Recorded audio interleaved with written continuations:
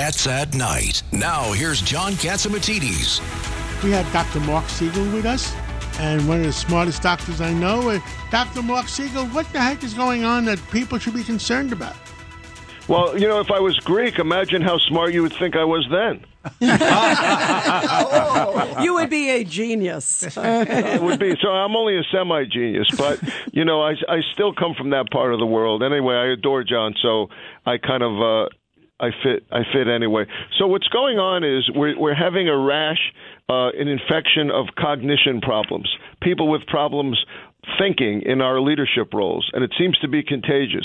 It's spreading from D.C. to potentially Pennsylvania. It's very catchy. Well, when the president and the vice president have those problems, it's sure to spread. And the speaker. I couldn't believe it's hard to say, and I hate to even wade into this topic. But when the president says his son dies in Iraq, and it's actually from this horrible brain tumor, that's just sad. But I don't want to come to a diagnosis on the radio here. Sanjay Gupta, who I actually have a very good relationship with, was trying to defend Fetterman's fluency, potential senator, vice, whatever he is, assistant governor. Lieutenant governor. Lieutenant governor, yeah. Lieutenant governor. His fluency was supposedly okay, but I made the point you can't diagnose anything by a video clip.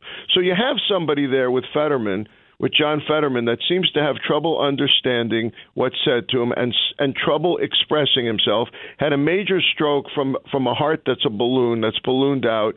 The blood clot, thank God, was sucked out. But there was residual damage, and we need to know how much residual damage, and we need to have an MRI, and we need to see the health records, as I've been saying since 2008, for candidates for higher office. And the same thing with the president saying he may run again. And where's his yearly physical? And where's his cognitive test? Over a certain age, we should have cognitive testing. Somebody that have a stroke should have a cognitive test. Now, he had a mini one, but he didn't have the main one that we usually get. I want to see the vice president's IQ test. Well, that wouldn't be bad. That wouldn't be bad. I have a feeling they're trying to edge the vice president out from running for a higher office than vice president. But that too. We deserve better in our leaders, don't you think? Absolutely. We should have people on this panel running. How do you really feel about the guy running for Senate against Dr. Oz?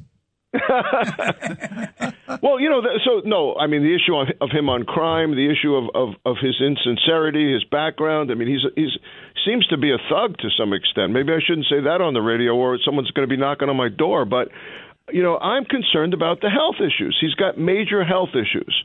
I think we deserve to know. I've always felt once they started on this issue of transparency when McCain was running for president in 2008, and they made me go out to Phoenix to look at 1,200 pages of health records looking for a melanoma recurrence that didn't happen, I said, okay, this is the new standard.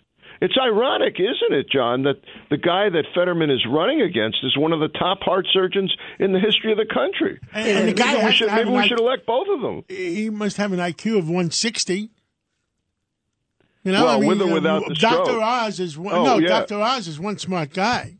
And he's a great surgeon. No one ever talks about that fact, that he is a great surgeon. What people are missing is that he has become a great politician. It's difficult to make the transition from being a celebrity to being a political person. Yeah, he knows his issues. You're both dealing with the public, but it's in a different way. And now he's made that transition. He knows that. He's been on the ground.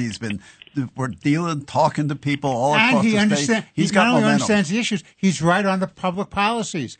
Let everybody out of jail like Fetterman wants to do. Oh, it's crazy. And he's maintained that. I want to ask you also, Dr. Siegel, this is Rita Cosby, and I love you too. I want to get your take on this interview with Fetterman recently, because as a journalist, it was really interesting because the journalist who interviewed him, it was with the local NBC affiliate in Pennsylvania. She said he couldn't even do small talk, like when the cameras weren't rolling. First of all, even when the cameras were rolling, it had the closed captioned, which was, and he struggled. But she said even when the cameras weren't rolling, he could not do even small talk. And then she got lambasted by the left for criticizing. Here she's just an innocent, impartial journalist. Your reaction, Doctor? I think that's. I don't care about the small talk as much as I care about the large talk, but I think that one's indicative of the other. If you can't do small talk, you can't do big talk.